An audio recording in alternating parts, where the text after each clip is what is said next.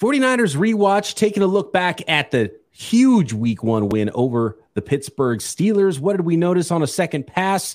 Did Kenny Pickett get knocked silly? And grades from week 1. Coming up on today's Locked On 49ers. You are Locked On 49ers, your daily San Francisco 49ers podcast, part of the Locked On Podcast Network, your team every day. Welcome to Locked On 49ers. Brian Peacock and Eric Crocker at BD Peacock at Eric_Crocker. Thanks everybody for making us your first listen on the Locked On Podcast Network, your team every day. Big ups to all the everydayers out there. Make sure you are one, subscribe on YouTube or anywhere that you get your podcasts. Today's episode of Locked On 49ers is brought to you by Prize Picks, the easiest and most exciting way to play daily fantasy sports. Go to prizepicks.com/LockedOnNFL and use code all lowercase, Locked On NFL for a first deposit match up to $100 at Prize Picks. All right, Croc. A lot of people that played Prize Picks and had the hires on the San Francisco 49ers stats did pretty well for themselves on Sunday. A big 30-7 win for the 49ers. Going through it, a lot of confirmation on what we saw with the 49ers just kind of handled them. They went into their building. This is a tough guy team, right? In the Pittsburgh Steelers. You don't go into their house. This is a team that won week 1 against the Bills and the Bengals the last 2 years. And so, played their ones as much as anybody. And the 49ers went in there and handled them quite easily. I want to start real quick, Croc, with something. And I don't know if you've seen it, but it was brought to my attention by some Steelers fans that they think that Kenny Pickett actually got concussed in the very first drive of the game on that first third down sack by Drake Jackson. And there's video evidence that kind of supports that theory because, and something I didn't realize last year, because, Tua Tagovailoa had all the was famously had multiple concussions last year and like the head injuries, and didn't really think of that for Kenny Pickett, but Kenny Pickett had 2 concussions last year too. And that first drive of the game, when Drake Jackson slung him to the ground, he hit his head hard. It bounced off the turf. And the theory is the reason he was so bad in that game was that maybe he was concussed early on and maybe he wasn't seeing things clearly, because upon my rewatch, that also adds up because he was missing stuff. We talked about some coverage sacks and some of those things. There were times when, and actually it happened on that very play that he got hurt. So he wasn't seeing things clearly even before that, if it was concussion on that play, because that was one of those that I called a coverage sack on yesterday's show after watching the game live. Watching it back, there were players open on a lot of these where Kenny was holding the ball a little bit too long, Kenny Pickett, and ended up getting flushed out of the pocket and getting sacked on that play. And I don't know if there was a concussion involved there, if that played a part in how he played, but he played straight up bad football. The 49ers caused a lot of it, but it was just a stark contrast in how much timing, how easy things looked on the other side for Brock Purdy. It was very clear right away that he was playing really fast mentally. And, just what that means is just not being comfortable in the pocket, where he's dropping back to, throw the ball. He's not seeing the field well. One really positive thing with Brock Purdy, really since he's taken over for the 49ers, is it feels like he sees the field the same way that Kyle Shanahan does. Well, it was the complete opposite for Kenny Pickett. However, his offensive coordinator was seeing the field. Pickett was not seeing it that same way. And then when he did, he was either late or too fast to it, to where he kind of rushed through some of his mechanics and just flat out missed throws. There was a slant in the red zone to Deontay Johnson that really should have been a touchdown. And he just I just threw it behind him to where Drake Greenlaw was able to make a play on the ball. Again, that comes from just not being comfortable, maybe going a little fast with your footwork. And then, I won't act like I'm this quarterback guru or anything with mechanics. I've learned a little from my guy, Greg Pinelli, but he looked very rushed from the start. So you talk about that first sack with his head bouncing off the turf. Maybe that did have something to do with it, because that was a complete opposite of what I'd seen from Kenny Pickett in the preseason. And I know preseason isn't the regular season. I know in the preseason, it's not Nick Bosa on the other side, or Hargraves or Armstead and all of those guys, Fred Warner and what he was doing. I understand that part, but just from the sense of just understanding your offense, I didn't get that from Kenny Pickett from start to finish in that game. I do want to address one thing that, I called it a coverage sack for Drake Jackson. He had a fantastic game. We gave him a game ball, but some people thought we didn't give him enough credit yesterday for the game he played. And I want to make sure that I do give Drake Jackson that credit just because I call it a coverage sack. I think some of those, some of those plays where the quarterback holds the ball a long time and you end up getting a sack on second effort, that's also a positive for that pass rusher. That means they've got a motor. That means they're chasing him down. Drake Jackson showed the athleticism I talked about yesterday. He's one of the few guys the 49ers have coming off the edge that can chase down a quarterback. Bosa and probably after Bosa, it's Drake Jackson as far as athleticism and getting after guys. And his limbs can be going in all different directions. I think he'll have more of an economy of movements as he gets better. He actually reminds me of the defensive version of maybe Brandon Ayuk, where all of a sudden, year 3, year 4, you start to see the best version of Drake Jackson, where he really turns into a terror because he has all that ability. The flexibility at his size is really kind of special. And if he's got the work ethic and he changed his body in the offseason and he's got the motor, I have no doubts that Drake Jackson's going to get there. And it was really cool to see him, create some sacks on his own, but also take advantage of plays that when a quarterback was maybe holding the ball a little bit too long or pushed out towards him. So yeah, big ups to Drake Jackson. He had an awesome game. Yeah, no, he did. And you talked about that kind of like second effort and that hustle. And you need that. And that's how guys get sacks as well. Not everybody's going to beat a guy instantly like we saw from TJ Watt and kind of that drumming he put on McKivitz, where it's just right now, I beat the guy, quarterback doesn't even feel it because it happens so fast and he's able to knock a ball loose. Sometimes it's that second, just that motor and that second effort and being able to chase the quarterback down. On the first sack, you talked about it being a coverage sack.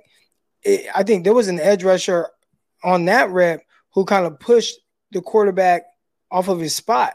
And that made him kind of try to extend the play. I think it made him drop his eyes a little bit. So you did talk about it being a cover sack. I think it really helps when you have a guy that moves the quarterback off his spot. Then who was able to get the benefits of that?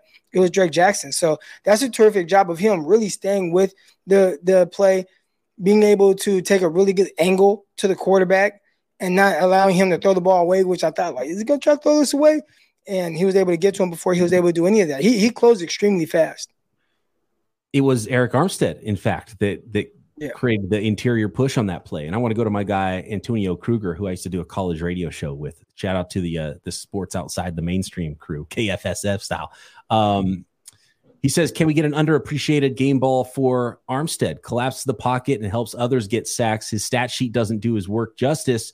And for this game, can't wait to hear Bay Area Wink give props to the kicking battery. So, yeah, we'll hear the Wink Wish Watch tomorrow on the Winky Wednesday with Nicholas Winkler. But I mean, it's a great point by Kruger here. And on that very play, it was Eric Armstead that initially pushed the pocket and sent Kenny Pickett out of there. And then Drake Jackson finished it off with the sack. And that's kind of what Eric Armstead's MO has been with the 49ers, aside from that 1 10-sack year in what was it, 2019, right? DeForest Buckner's last year. And then got paid, and he's played outside, he's played inside. He's a really good run defender. He gets a lot of pressures, but not a lot of sacks necessarily to show for it. And sometimes those things go unrecognized. So I think we got to give a shout out to Eric Armstead as well, who played a really good game. And that's what you want, right? Really from your defensive line. They didn't invest a lot of money into the D-line to just have one guy consistently beat guys. Sometimes it's going to be the others really helping out. Eric Armstead pushing the pocket, driving offensive lineman into the quarterback's lap, making him move off of his spot, and then having guys like Drake Jackson and Nick Bosa clean it up. That's not even the biggest benefit of having a guy like Armstead. I mean, he's terrific against the run. And that was something that we were somewhat worried about from preseason, just not knowing exactly how that would carry over to the regular season. Is it because of a lack of, Nick Bosa? He's not really out there. And, Hargraves, how many snaps is he getting? 49ers kind of got gashed in the preseason. Kinlaw, what is his impact going to be? Which I thought he actually played well. But once you have all those guys in there that you've invested a lot of money in up front, we talk about Kenny Pickett and maybe not seeing the field well in the passing game. When you don't have a running game to help you, it makes it 10 times harder to really become consistent and comfortable in the passing game. I keep going back to Brock Purdy and how, again, he's seeing the field the way Kyle Shanahan wants him to. Well, 49ers do a lot of things setting up the passing game with the run game. And the run game being able to kind of play on script, Christian McCaffrey running through some nice run lanes and picking up yards, keeping the Steelers defense off balance. It was the complete opposite again for Pickett, where everything was behind the sticks. They were backed up, 3rd and long situations, 3rd and 7 situations. And that definitely was an advantage for the 49ers. More on what we noticed second time through watching 49ers Steelers in week 1. What about the DB shuffle? And some grades, some PFF grades for the 49ers, the good and the bad from Sunday. A lot more good than bad. Next. Today's episode of Locked On 49ers is brought to you by FanDuel, America's #1 sports book. Get ready for that NFL season with incredible offers from FanDuel. Right now, new customers can bet $5 and get $200 in bonus bets guaranteed. No matter if that first $5 bet wins or loses, you get the $200 in bonus bets from America's #1 sports book. And how about this one? For all customers at FanDuel, new and old, who bet $5, you will get $100 off NFL Sunday Ticket from YouTube and YouTube TV. Now is the best time to join FanDuel. The app is easy to use. Bet on everything: spreads, player props, build your own parlays, and of course, you might be a little excited to bet on the 49ers to win Super Bowl 58. So visit FanDuel.com/lockedon and kick off the NFL season with an offer you won't want to miss. FanDuel, official partner of the NFL. What do you think about Javon Hargrave's debut with the San Francisco 49ers? I saw some folks early in the game kind of saying, I don't know about this Hargrave guy. He's not really doing much. But, man, that run defense was stout. And I think that's the #1 thing. When you have a guy that's built like he is, taking on blocks is #1, and then penetrating is kind of the secondary thing. And he showed that as well, getting his first sack as a 49er. But again, with the interior guys, sometimes it's hard to notice the dirty work they're doing, keeping Fred Warner clean so he can go thump Najee Harris.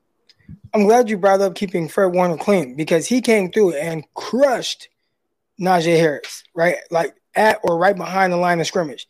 That does not happen if your guys on that front aren't getting pushed out of their spots, right? We saw that. Again, I referenced the preseason and Kinlaw and how he got pushed, yards out of there to where it opened up these gaping holes. And now it's not as clean for your linebackers, guys able to move on to the next level. If you looked at the 49ers in the run game, there was a lot of that where guys were kind of sealing the edge and then moving on and getting to the next level to be able to block defenders. Well, when you have guys like Hargraves where it takes multiple guys to really kind of slow him down, him and Armstead, you have to give a lot of attention to them.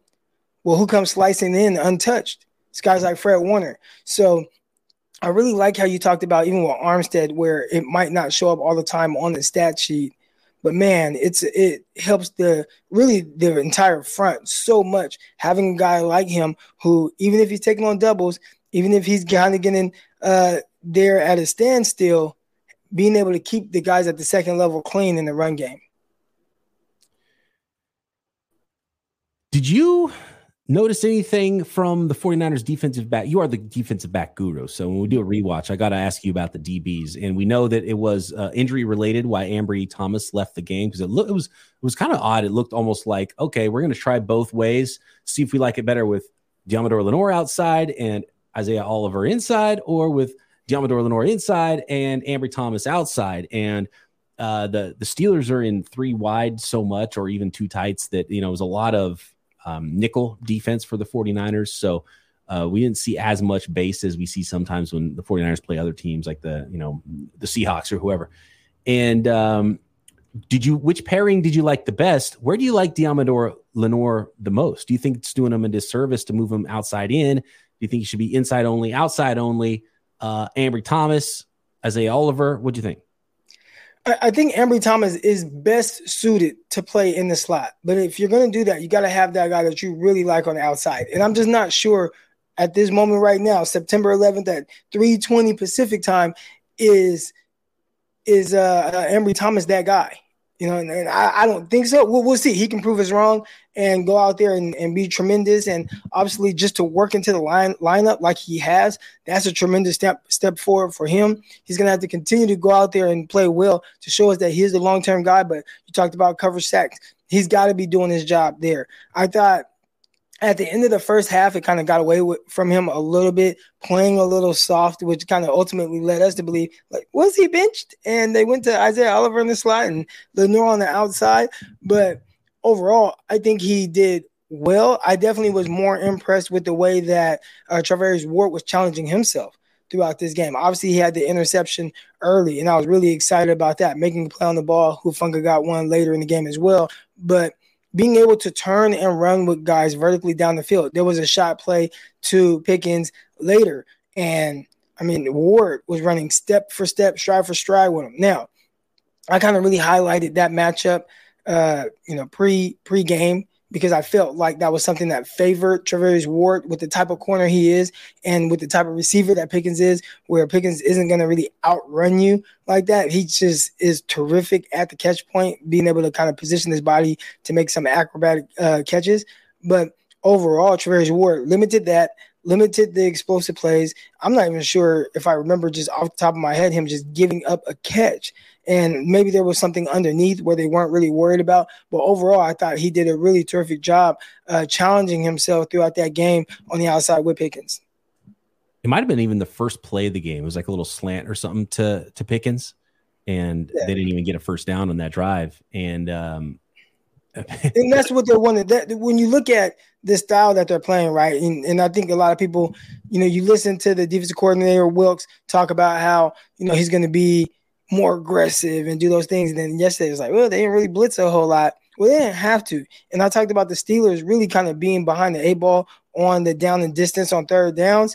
Just keep it in front of you. I don't care if you give up a catch. PFF might knock you on, a target and, a catch and the percentage against you. And at the end of the season, you'll go back and be like, oh, this guy gave up 75% of the targets at him. But if you kind of add context to that and say, well, most of them were on third down and they were short of the sticks forcing a punt, I don't care. So I didn't feel like there was anything watching that game where Ward or really anyone outside of that last drive before the half with Ambry Thomas, where guys were like a liability out there. I just didn't get that sense. And we're talking about coverage. I think you have to also throw in there Fred Warner because, he was terrific in coverage. We talked about him in the run game, but in coverage, he does a really good job of just closing space extremely well. Obviously, he got his hands on the football that ended up being picked off by Talanoa Hufanga, but being able to drift into that passing lane, we can go on and talk about how good he is, but watching it, it was very clear why he's the best linebacker in the NFL.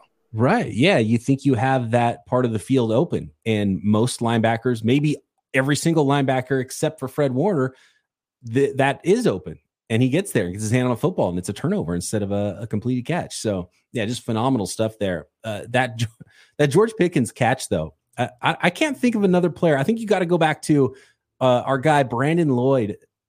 When there was a guy in NFL history that has the percentage of catch to ridiculous catch highlight, like acrobatic catch ratio. Brandon Lloyd would always have these insane ones, like preseason games, out of bounds, whatever. This is one of those like out of bounds catches. Pickens is bigger, obviously, than Brandon Lloyd, but just his body control is ridiculous to be able to go catch those balls. And like, he got the 2 feet in, it wasn't in bounds, but like to be able to do that and contort your body, get the one-handed catch, and he still got his toe tap down. The toe tap was way out of bounds, but have all of that going on at the same time is just kind of insane to watch. Incredible ball skills. And guys like him, it's really tough. I would say Des Bryant, it didn't look as acrobatic, but when you threw the ball in the air towards him, he just did a really good job of muscling guys out the way and kind of plucking the ball out of the air.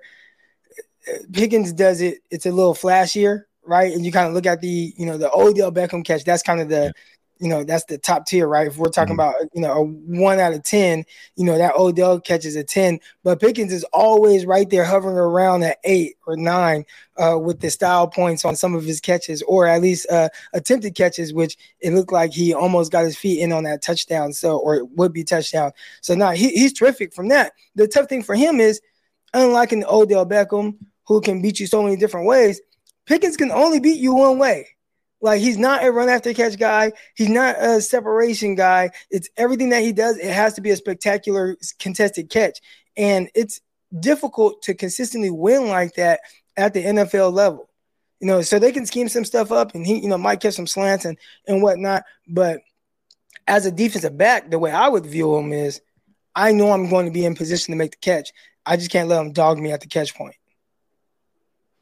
All right, final thoughts on our 49ers rewatch, some PFF grades as well, and we'll wrap up this episode of Locked On 49ers. And, of course, we'll be talking more about a certain subject, Croc, next week, or not next week, but next episode. Not only the wink wish wash, but next episode, I want to talk a little bit more about the 49ers cap room that they created and what could potentially be done. Why are they doing that right now? And what is that cap space for? So that'll be on tomorrow's episode. Make sure you're subscribed on YouTube and everywhere you get your podcast. Today's episode brought to you in part by Prize Picks. Prize Picks is the most fun you will have playing fantasy football this season, winning up to 25 times your money. All you do with Prize Picks is you pick 2 or more players, you pick more or less on their projected stats, and place that entry in less than 60 seconds, and you're off and running. For example, Monday Night Football coming up here. We're recording this before Monday Night Football. And by the way, some of you might be listening to it after, but you can bet on Aaron Rodgers passing touchdowns. 3, 2.5. How many is he going to have? You go higher or lower that number on Prize Picks. If you pick just about any 49ers player on Prize Picks on the higher end of things, you would have had a big win in your fantasy football league. Prize Picks, daily fantasy made easy. All you got to do is go to prizepicks.com/LockedOnNFL and use code LockedOnNFL for a first deposit match up to $100. Again, that is prizepicks.com/LockedOnNFL and use code LockedOnNFL for a first deposit match up to $100. Prize Picks, daily fantasy sports made easy. Hey, Peacock, yeah. There was some news that just came out. We've been talking a lot about Ambry Thomas, all right? And Nick Wagner tweeted out, no additional injury updates from the 49ers coach Kyle Shanahan today. Cornerback Ambry Thomas was checked for a concussion yesterday and today. He passed both times. So there's nothing else to report as far as injuries. And, I'd say coming out of week 1, that's as good as news as you can hear, even for a guy like, Ambry Thomas, where it's like, man, the guys that you've been kind of building this cohesiveness with on the back ends, keep those guys out there. Like, let's see them continue to improve and gel together and get that communication down. Because that's a big part of it. It's hard when you have a whole lot of moving pieces, guys in and out, guys getting banged up. Sounds like the entire team kind of escaped that game fairly healthy. I mean, it couldn't have gone better for the 49ers. And Trent Williams kind of looked banged up in that game. He's like, oh, man, big man, that's the guy the 49ers can't afford to lose, right? He's in the clear. Brock Purdy had an awkward play with his arm underneath him. Took some pretty good hits coming off of arm surgery, all in the clear injury wise. So that's fantastic news for the 49ers. Big time going into week number 2. Speaking of Trent Williams, one of the better grades for the 49ers on the offensive side of the ball. Can you guess, though, Croc, who had the highest grade according to PFF on offense? Christian McCaffrey.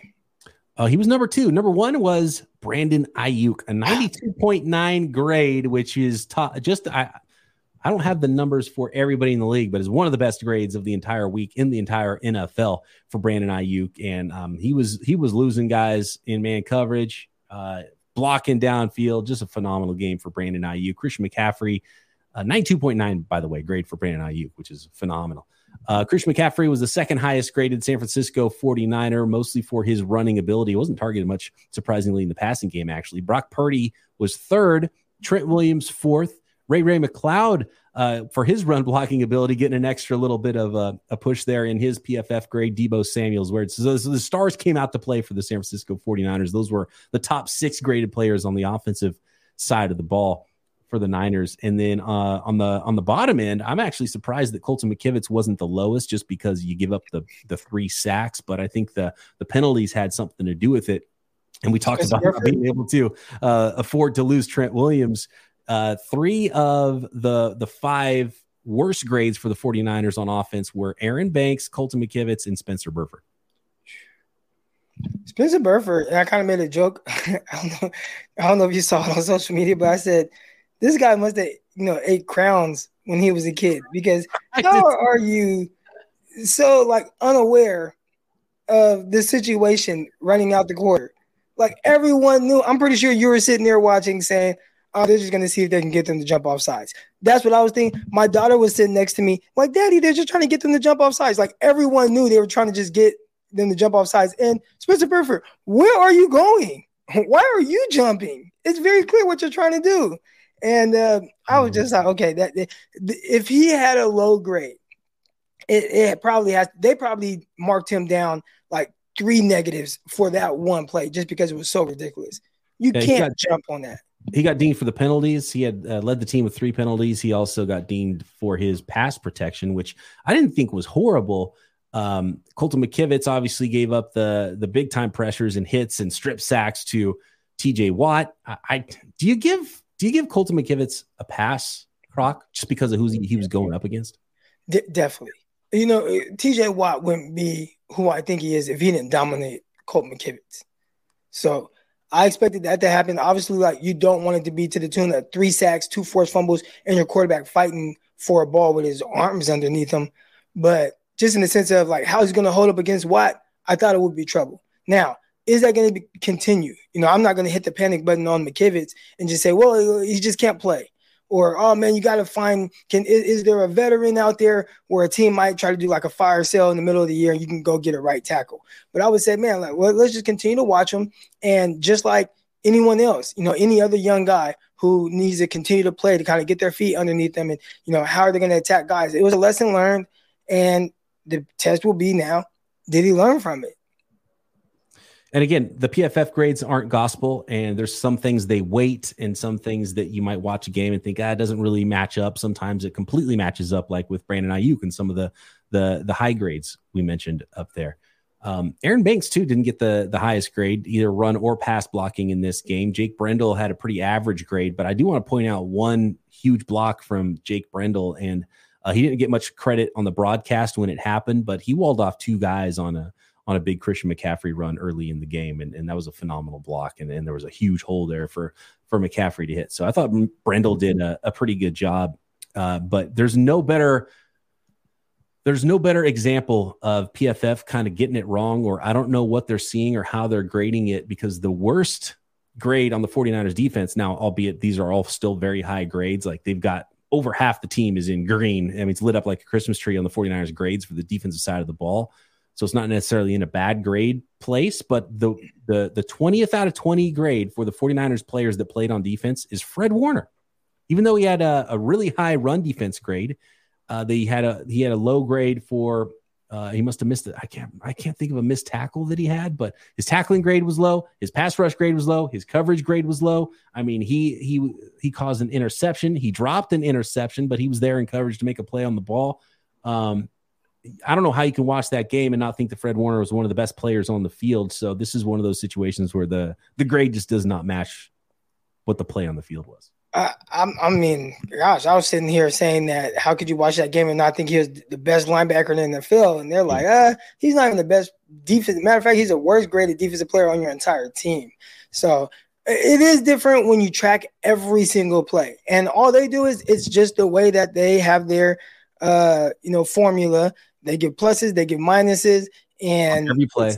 It's not a biased thing. It's just this is what it's telling us. So clearly, if we went, maybe he's getting stacked behind some guys, and maybe in some run fits, we see the ones that look like explosive, and he's getting there, and he has these big hits, right? And that stands out to us. It stood out to me several times, but for them. They're like, well, what about this one? And what about this one? What about this one? That we don't know this. We just see who ends up making the tackle, and not that Fred Warner got caught up in traffic or maybe picked the wrong hole, or, and somebody else kind of saved him from, it being a more explosive play. So I don't know that to be the case. I'm just trying to figure out how they would come to that conclusion. But I remember with Kelly Witherspoon, I would watch like the all 22, and I'd be like, man, I thought Kelly Witherspoon played very well.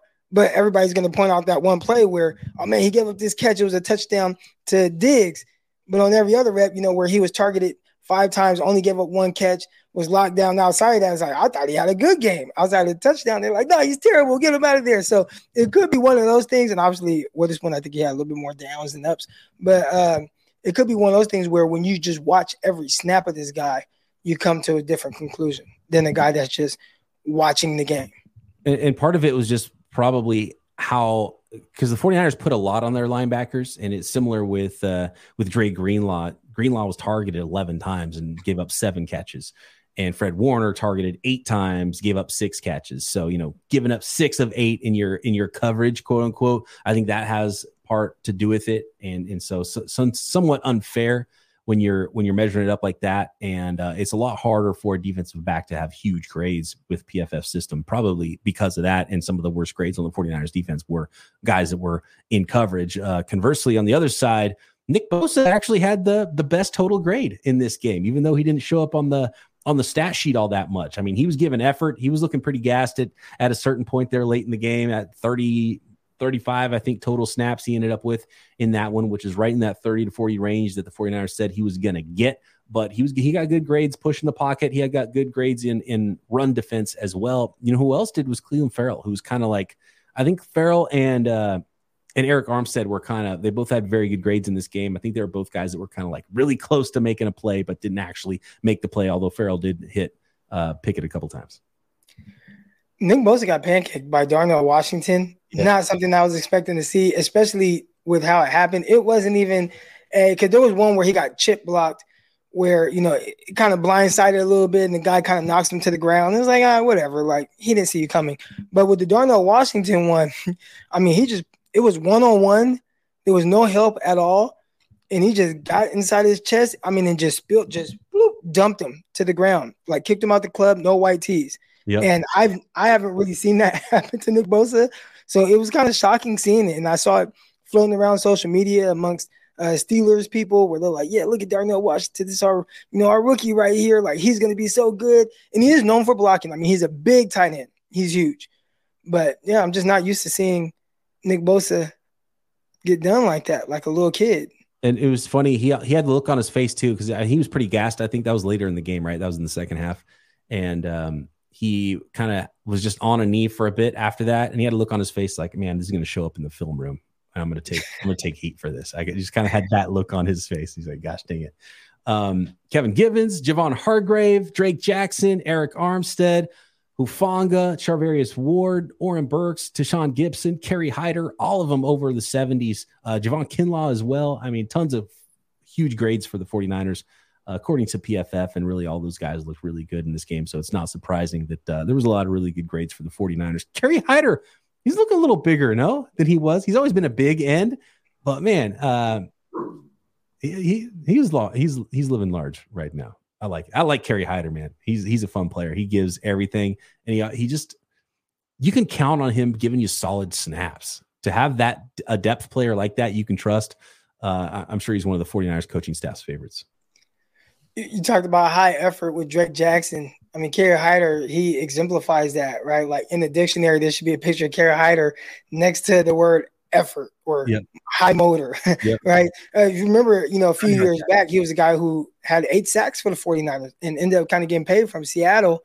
And it's like, man, how did he get 8 sacks? But if you just watch the games, it was high motor, high effort, high motor, high effort, consistently throughout games to the tune of 8 sacks. So Drake Jackson, maybe he's learning something from a guy like Kerry Hyder, who's a veteran now. I mean, he's been around for a while. Yeah, exactly. Drake Jackson's like, wait a second. Okay, I got all this other talent on the defensive line. All I got to do is make sure I keep trying. I keep making effort, and there's going to be sacks coming to me. And we saw that for sure against the Steelers on Sunday. All right, fantastic stuff. Thanks, everybody, for making us your first listen here on the Locked On Podcast Network. Make sure you're subscribed up on YouTube and everywhere you get your podcast. Appreciate all of the everydayers. Talk more about the 49ers cap situation. Why are they clearing all this space? And start turning the page to week 2 on another Winky Wednesday tomorrow. Talk to you then right here, Locked On 49ers. Wilson, you sent the game-winning email at the buzzer, avoiding a 4:55 meeting on everyone's calendar. How did you do it? I got a huge assist from Grammarly, an AI writing partner that helped me make my point. And it works everywhere I write. Summarizing a doc only took 1 click. When everyone uses Grammarly, everything just makes sense. Go to Grammarly.com/podcast to download it for free. That's Grammarly.com/podcast. Easier said, done.